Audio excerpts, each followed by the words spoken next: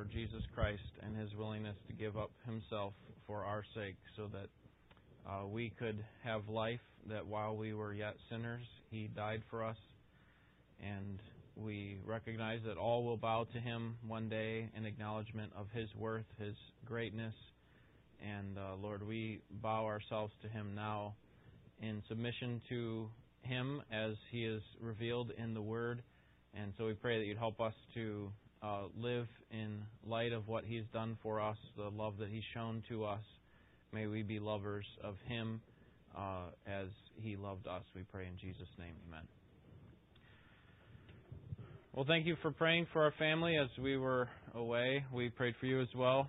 And we are glad to be back safely. We had 4 or 5 inches of snow there in Chicago on Monday when we were planning to come back, so we ended up staying another day and having a little bit more fun. We did something that I hadn't done in about 20-some years, went to medieval times. If you ever get an opportunity to do that, it's a great night of dinner and entertainment. It's a theater setting, so they have live jousting and huge theater production that goes on 2 hours straight of all sorts of action. And so that was our reward for having to endure another day of snow. So the snow that you missed on that last Monday was the snow that we got. So thank you for praying for us. All right, well, we want to continue our study here on defending the faith that we started a couple of weeks ago. And the main idea from the first class is stated for you there, that ideas matter, that how we think matters, and it determines what we're going to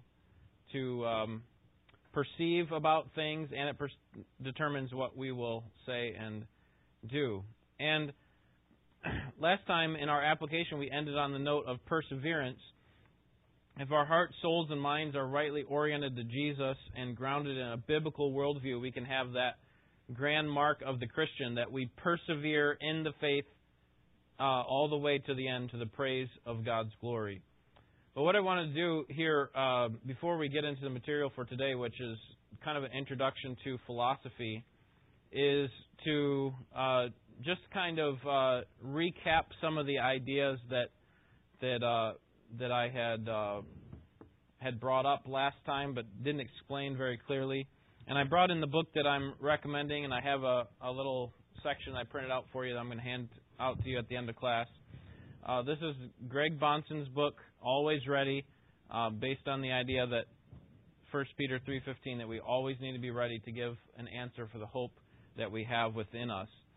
And he is an excellent defender of the faith, and I think he does it from the right perspective.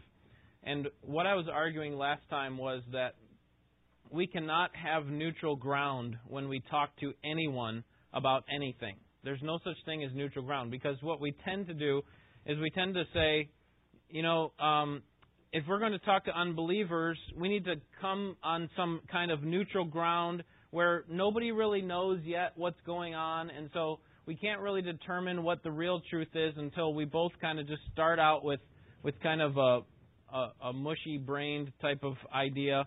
Like, we don't really have any idea of what is what. Okay, so then now we're on neutral ground. Now let's start taking some steps of logic that will help us. And the problem, he says, is that Colossians 2:3-8 teach us that all the treasures of wisdom and knowledge are hid in Christ. All the treasures of wisdom and knowledge are hid in Christ. So if we try to start on neutral ground, we have actually given up ground to the unbeliever. We've said that all the treasures of wisdom and knowledge are not hid in Christ. Okay, we need to somehow start from this neutral ground and then move to where we want to go. And in doing so, we've actually given ourselves over. He says it this way: by attempting to be neutral in your thought, you are a prime target for being robbed by a vain philosophy. That is, that you have bought into the idea of what Paul calls crafty speech or vain philosophies that are out there. That in order to try to stand on the same ground with these unbelievers, you've given up ground. And he goes on to say, let me just read page 13 here. It follows from these points that the Christian who strives for neutrality in the world of thought is not neutral and is in danger of unwittingly endorsing assumptions that are hostile to his Christian faith, while imagining that his intellectual neutrality is compatible with a Christian confession. Such a believer is actually operating in terms of unbelief. If he refuses to presuppose the truth of Christ, he invariably ends up presupposing the outlook of the world.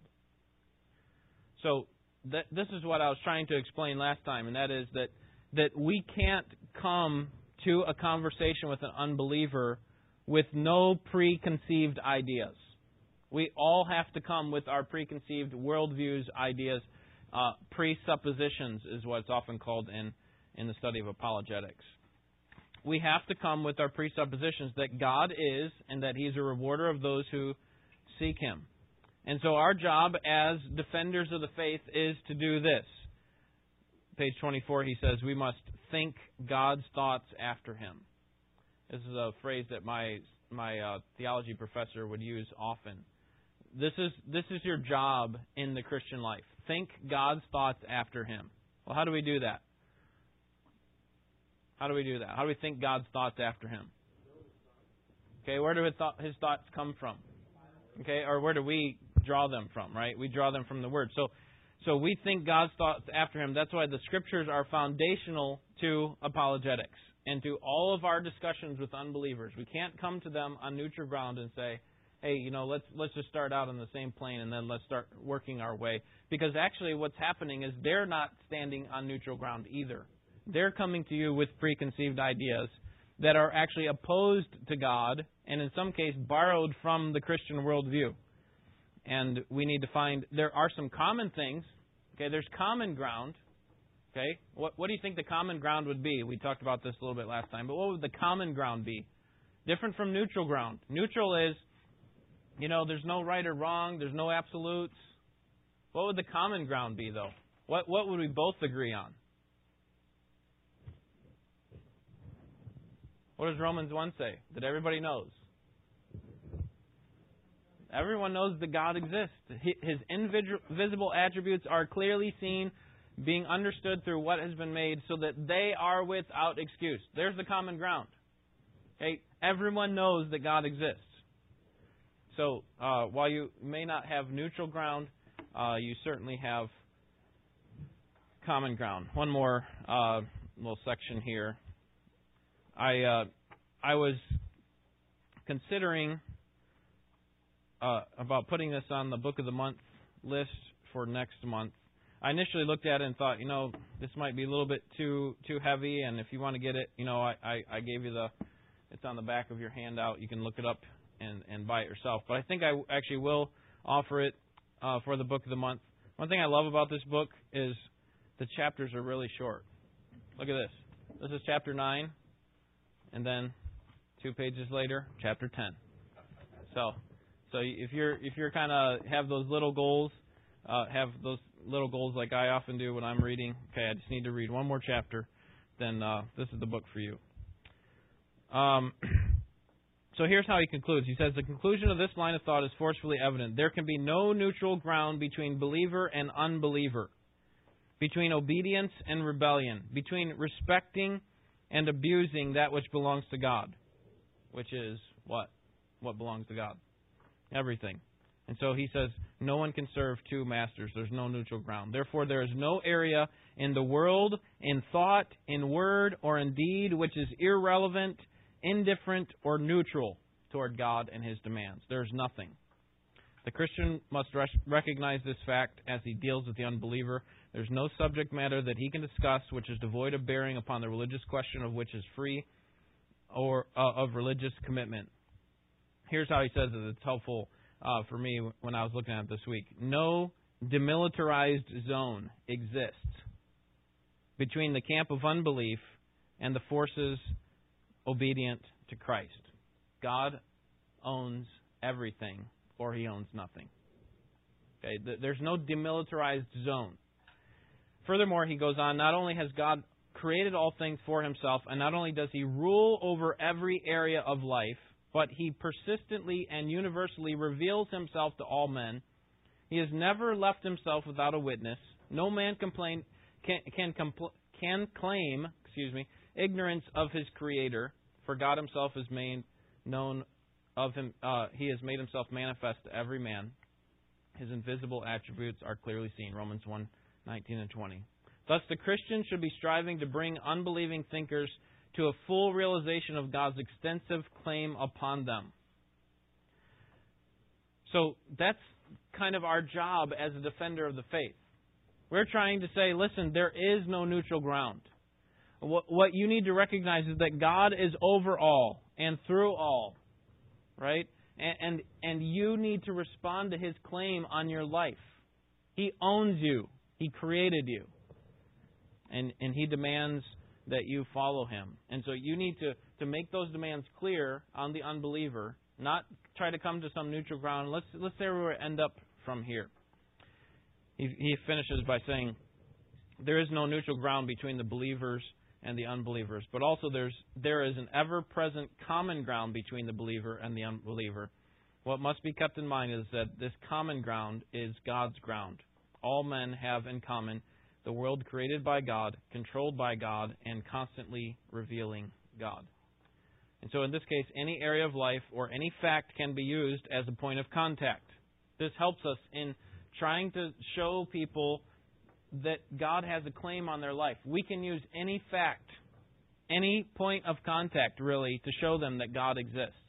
And this is part of the skill of defending your faith. That you got to work at that, really. The denial of neutrality secures rather than destroys commonality. So that last part that I read for you was almost a whole chapter. So I would commend that book to you, and I will commend that to you next month. Actually, next week is when we'll start our next book of the month suggestion. All right, so hopefully that clears up some of the questions you may have had from last time. If not, do you have any other questions or any that came up as we were looking through that stuff? Great. Yeah. Yeah.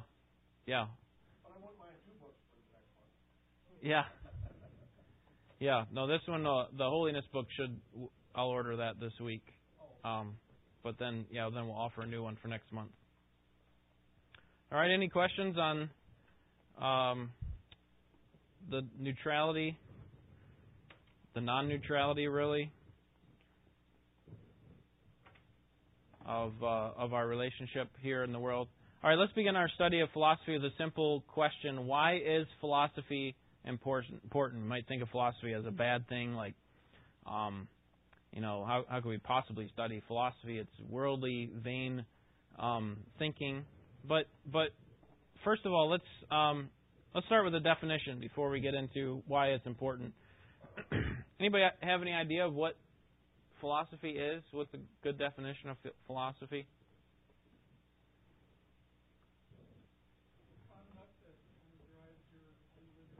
Okay, good.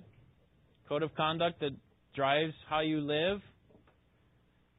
Very simply, the word philosophy means study of what? Philos, knowledge, study of knowledge. So, a very simple way to describe philosophy is a worldview. Okay, and as we said last time, as I said last time, you listened. You might have said it in your head, but as I said last time, everyone has a worldview. Okay, everyone has a worldview. So depends on what kind of worldview that you have. And actually, as we're going to see at the end of the class, we often, not just us, but everybody, we draw from a bunch of different worldviews. So we have a Christian worldview. There's a modern worldview. There's a postmodern worldview. And so there's all sorts of worldviews that we can draw from. But everybody has a worldview. So with that in mind, we could say everybody has a philosophy of life. They have a philosophy about how to think about God, how to think about man, how to think about reality, how to think about knowledge. And that's basically what philosophy studies. It studies all those various aspects. So why is it important? Why is it important that we begin our study of philosophy? And I think the answer is that ideas have consequences. We talked about this last time as well. Ideas determine how we think, speak, and act. When I was in first grade, I had the idea that I wanted to be liked by these two girls at lunch. First grade. I can't believe I was thinking about girls at that time, but probably not in a romantic way, but just wanted to make some more friends. And so I put a straw in my mouth with the middle of it in my teeth and took the two ends and put them up my nose and started breathing while they're sitting across the table giggling and laughing. I thought it worked.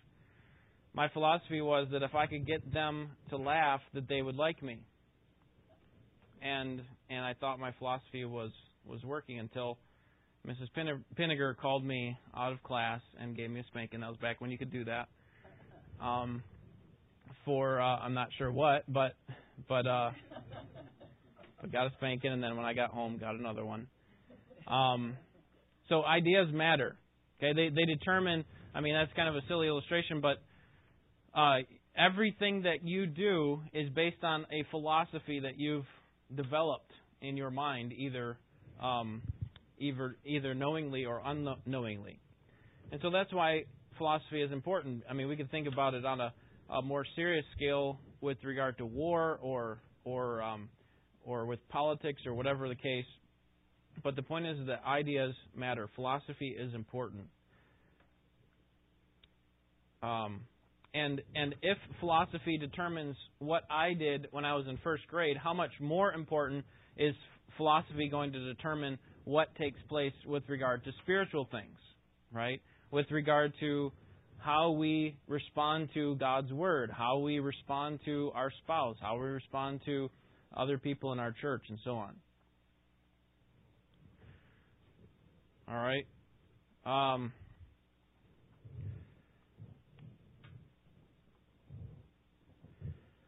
right, I'm going to have to skip down here to pre-modern worldviews. So we want to look at three worldviews.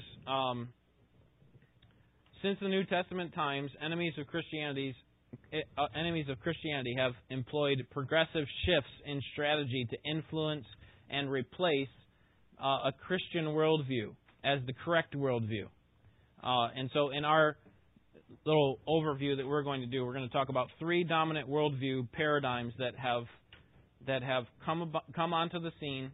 We'll start with the first, that was the Christian worldview, and we'll call that the pre-modern worldview. And then we'll look at the next two that have come about, called the modern and the postmodern worldview. These are the three major worldviews that you're going to find talked about in universities and that have come into our culture.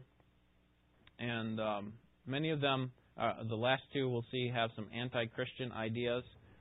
And they tend to start out in the academy and the university, and then they trickle down into society and everyday life.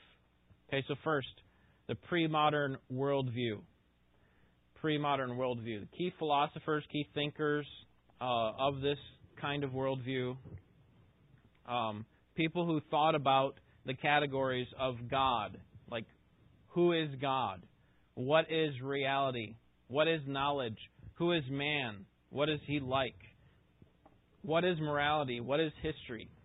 And so if we were to think about it in biblical terms, we could say people like Moses helped us to understand who God is, who man is, how man responds to God, what is life, what is the earth like, how are we supposed to respond to various things like that. So we could say Moses, Jesus, Paul, and so on. But following that, we have other people that continued thinking in this pre-modern sort of way. And the idea is that God is the source of all things. That God is life and that from Him come all things. And so we owe ourselves to God. That's a pre-modern worldview. And it was actually developed, or actually thought about some more, maybe not developed would be the best way to put it, because we could say it's fully developed as it's given to us in the Scriptures. I mean, God wrote down for us everything He wanted to know. He wanted us to know about Himself, about man, about sin, about judgment, about morality, and so on. But you had other people that came along with the same sorts of ideas and actually thought about them some more and started to think about them in different ways. Now, not all pre-moderns are Christians, though all Christians are pre-moderns.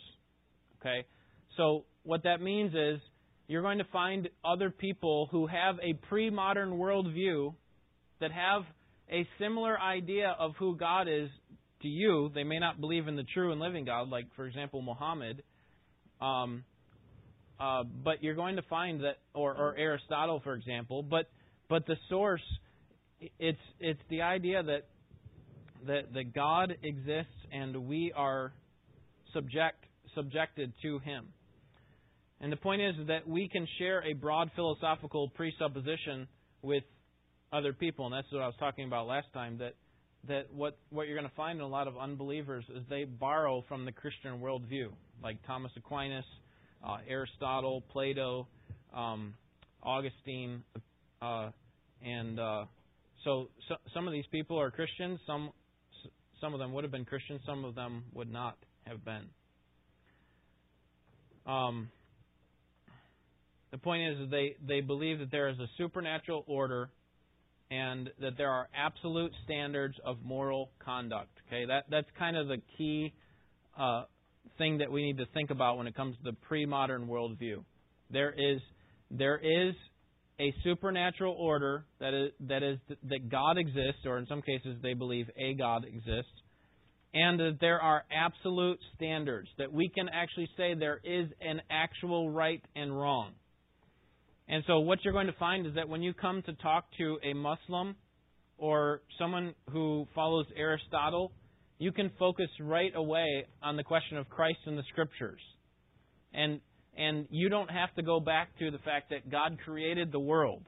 You don't have to go back to the fact that there is a moral standard of right and wrong. You can take them right to the Scriptures and say, here is the moral standard of right and wrong. Let's look at it. Let's see how Christ has revealed Himself to us in the Scriptures. So the link between the pre-modern and the modern worldview is Thomas Aquinas. Thomas Aquinas is known as the angelic doctor of the Roman Catholic Church. Aquinas did affirm that there are certain truths we learn from nature and certain truths we learn from special revelation.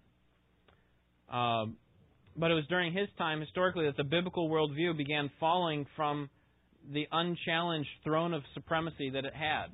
That God is, and that we must go to the Scriptures to find out what God wants. And so during the 1300s, we start to see a shift away from this pre-modern worldview that says God exists and there is an absolute standard of right and wrong. And it started moving toward what's known as deism. Deism is kind of the bridge between pre-modern and modern worldviews. Deism is a philosophy that affirms a transcendent creating God, but He's not an immanent God. Immanent means close and near. He's the God like the watchmaker or the clockmaker who He kind of set the world in order and then He just kind of put it out there and said, have fun with that. Let me know how that works out for you. Okay, not a God who is near and who's close and who sent His Son into the world to die for the sins of the world.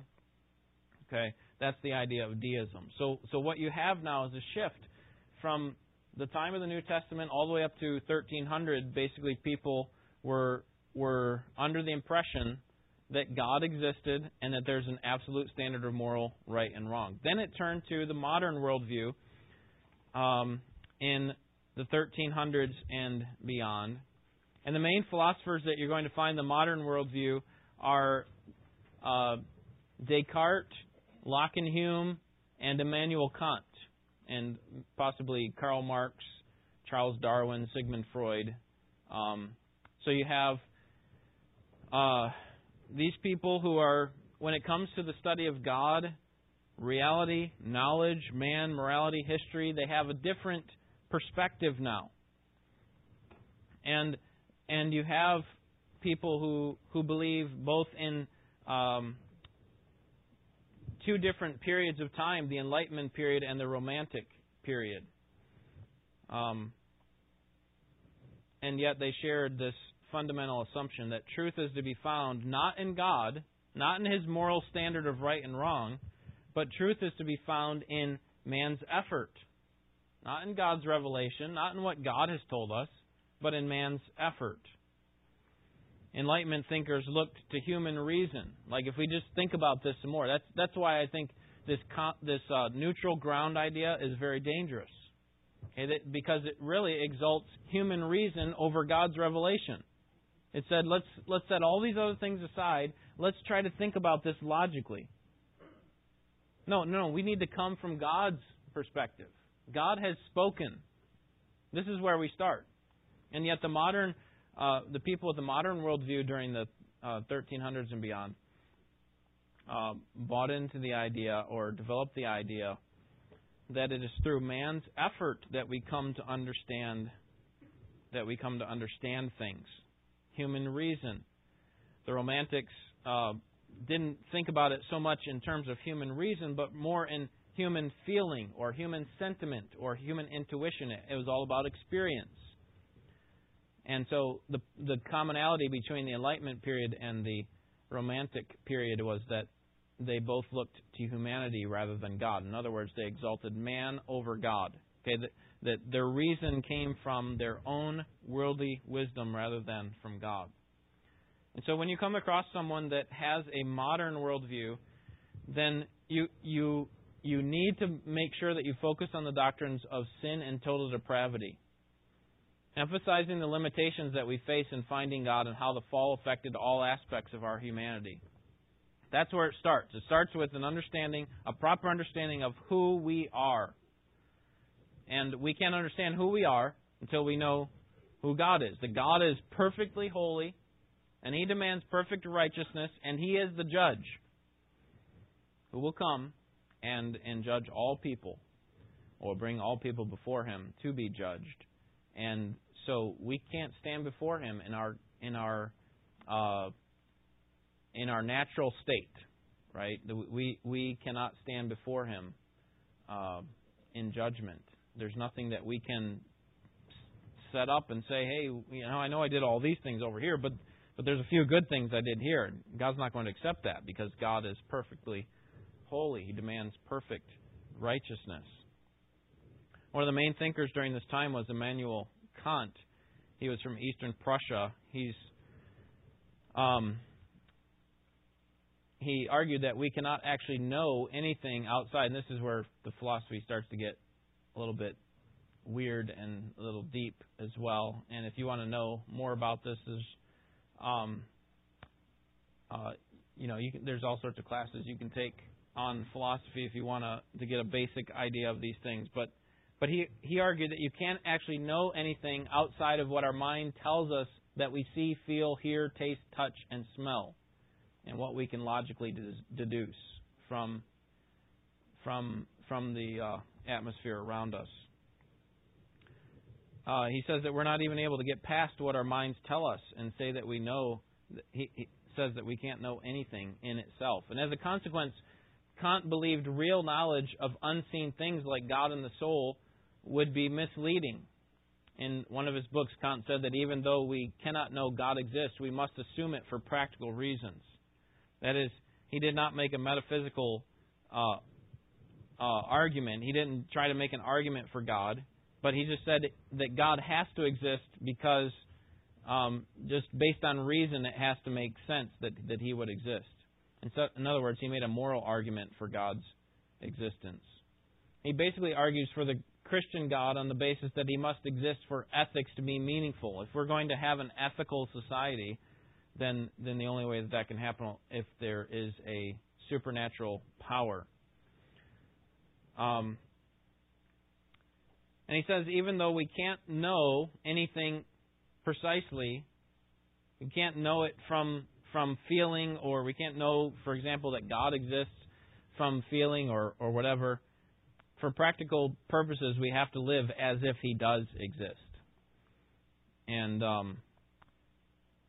so basically, Immanuel Kant formed the bridge between the modern and the postmodern worldview. Okay, Aquinas was the one who formed the bridge between the pre-modern and the modern, and now Immanuel Kant comes along and says, it's not God's revelation over man's reason; it's man's reason over God's revelation, and we can't actually know that God exists for sure. Well, if you thought that was bad, it gets worse, because the postmodern worldview comes along, and you have some key philosophers like Nietzsche and Jacques Derrida. He's a French philosopher who came up with the idea of deconstructionism. And in this idea, he argues that there's not even a possibility that we can truly have meaning or understanding in the realm of reality. In other words, there are no realities. There are no absolutes. You ever heard somebody say that? We can't really know. That's what we have now, for the most part, that would describe our secular culture. It's the idea of relativism we talked about a little bit last time. That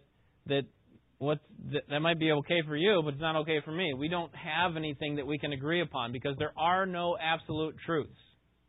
And when they say that, by the way, they use an absolute truth, don't they? But they say there are no absolute truths. There's nothing that we can actually be sure about.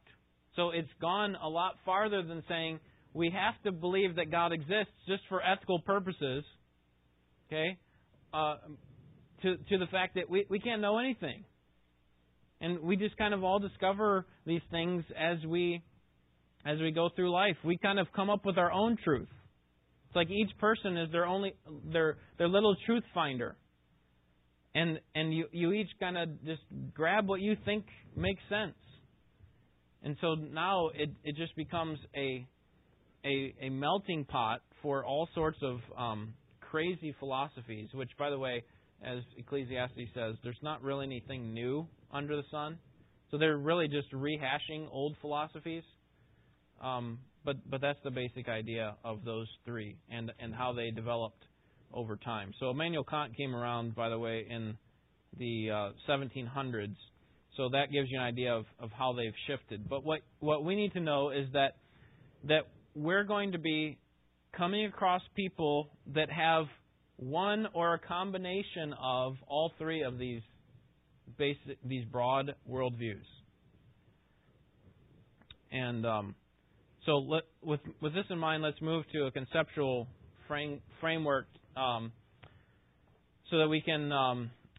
We've kind of been up on the upper level, okay, kind of looking down on the observation deck of basically the broad scope of philosophy and its history. Now we want to come down to the main floor and kind of get inside of these and think about, okay, what does this look like on a street level and everyday life, and how this shows up and what we should do about it. Turn to Romans chapter 11.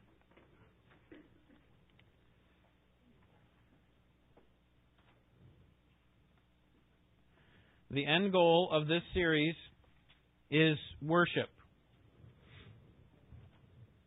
It's worship. It's that we want to come to a place where we understand God properly and worship Him as He desires, and we want to get other people to come into that same place. So here in Romans 11, the first 11 chapters, Paul's been laying out the Christian worldview.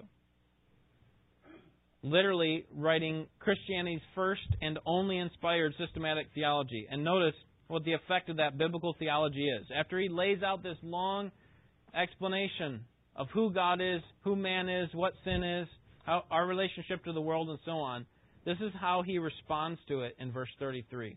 Someone read verses 33 to 36.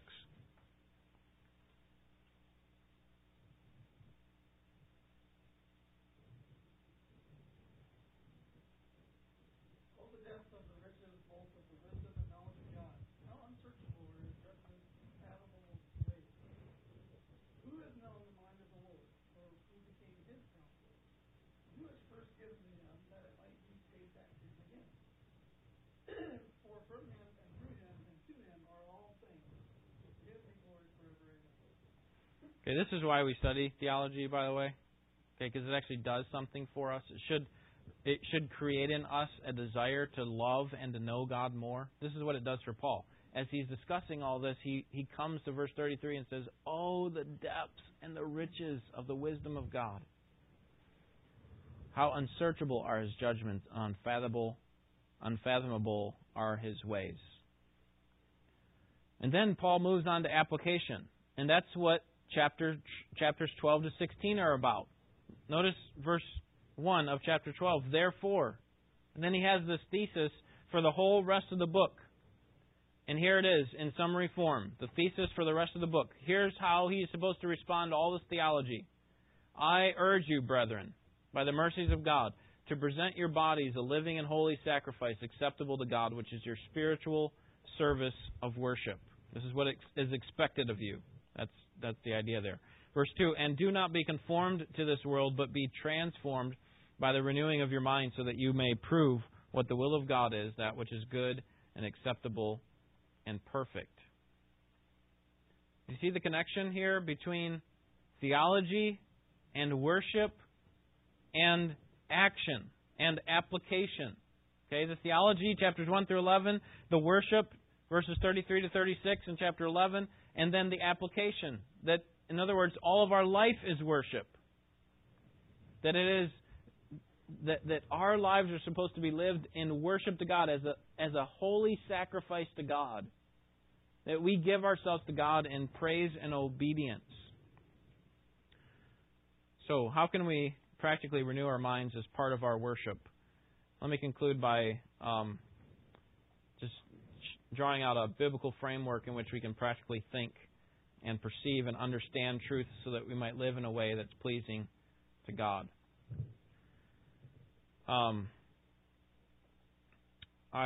I don't have a whiteboard in front of me, and you probably wouldn't like my drawing anyway, so I'll just explain it to you. Picture of a tree where you can see below the soil. Okay, see all the roots diving down really deep. And the soil represents the particular worldviews and the philosophies that pervade our American landscape. The soil makes up the ingredients of this great society that we live in.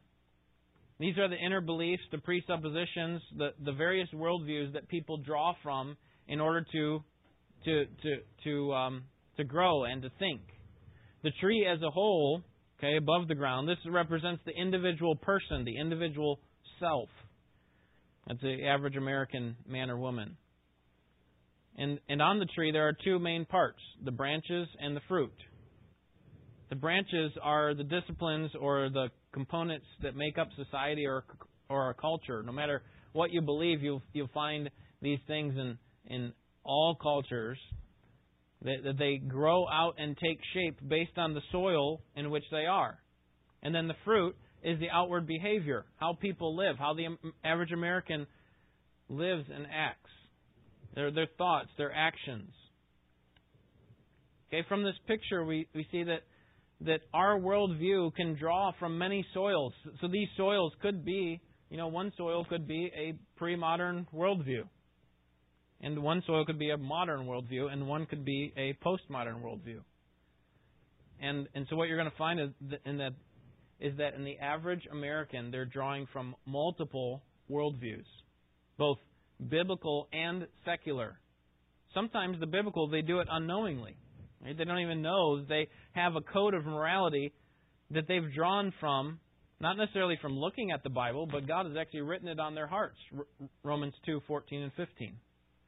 God says that you know the difference between right and wrong, generally speaking, because God's written that on your heart. Now, obviously, over time, people start to train their consciences in a wrong way, and they have a twisted view of right and wrong over time, and so then what they think is right. But if you get down to it, was the Holocaust bad?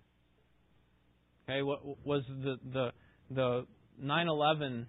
The things that happened on 9/11, were those bad? And then, where do you get that idea? Who told you that was bad? Right? If you believe in evolution, then it's the survival of the fittest. So wouldn't that be, weren't they just doing what they were supposed to do? See how these worldviews kind of break down. This is what I was talking about last time, where we kind of go into their house, their worldview, and we knock down some of the furniture and say that doesn't work.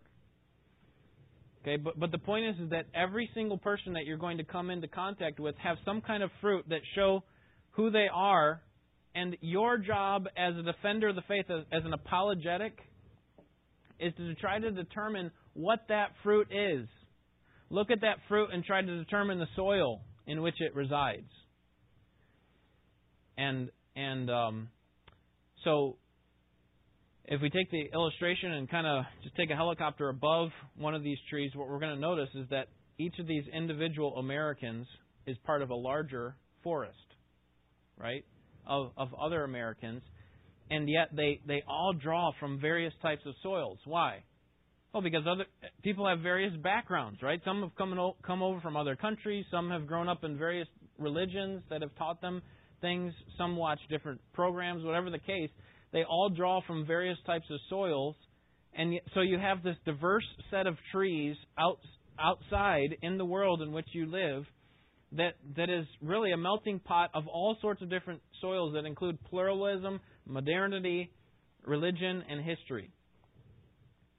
And because of all these forests, you have some crazy fruit that come out. Or people do some crazy actions and have some crazy thoughts. And our job is to learn to spot the fruit and trace it to its root. We want to become experts in this by being able to learn what kind of presuppositions are driving this fruit growth. What kind of presuppositions do they have in mind when they're trying to make this claim? And I think we also need to keep in mind that we are one of those trees, right? That we draw from various kinds of soils. We might like to think, hey, we only draw from a Christian worldview. And I hope that's your goal in life, that you're trying to draw just from a Christian worldview as God has revealed Himself to you in His Word. And so you try to saturate yourself with the Scripture as much as possible by being under the hearing of it, by studying it for yourself, by reading it, by reading books about it, and so on. Okay, but you have to recognize, I need to recognize about myself, that myself actually draws from different soils as well. That if we are not pursuing God and His Word, learning from His revelation, we are automatically being shaped by the culture around us. You realize that? Your children, same exact thing. They are being shaped by the culture around them. And it comes by way of news, TV, their studies in school, okay? The way that you talk to people at work, you pick up these things and you develop a worldview, and a lot of times it's a mixed one. And our job is to try to get our fruit to become as pure as possible, that is drawn from the right type of soil. That's why I think Paul says here in chapter 12, verse 2, do not be conformed to this world. Don't let the world squeeze you into its mold. The idea is that the world is trying to get you to believe its worldview, its secular worldview, that God doesn't exist, or that there are no absolutes. Everything's relative. We can't really know anything. And yet Paul says, don't be conformed to that. Well, how do we do that? Well, the answer comes in the next line, but be transformed by the renewing of your mind. So that means that we need to keep saturating ourselves with the Scriptures, and that leads us to basically our end goal for this entire series, which is worship. It's all about God. It's all about following Him, honoring Him as He deserves, and it's about getting others to do the same. Because God has a claim on every single person's life. They need to recognize that. All right. Any questions? We're not going to have a quiz next time on philosophy and all that fun stuff.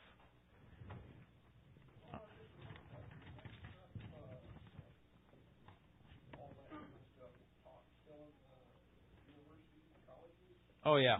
Yep. Oh yeah. Yep. I took a philosophy class. I had a secular degree, so I took a philosophy class. Well, it's a required class, and they went through the whole history of philosophy. We heard about a lot of these guys, and I mean they don't go back to. They tend to start at Plato and Aristotle. They don't talk about Christ or Moses or Paul or anything like that. So there's no Christian worldview that's taught, but there's definitely the modern and the pre-modern worldview, and that's where universities are going to be today.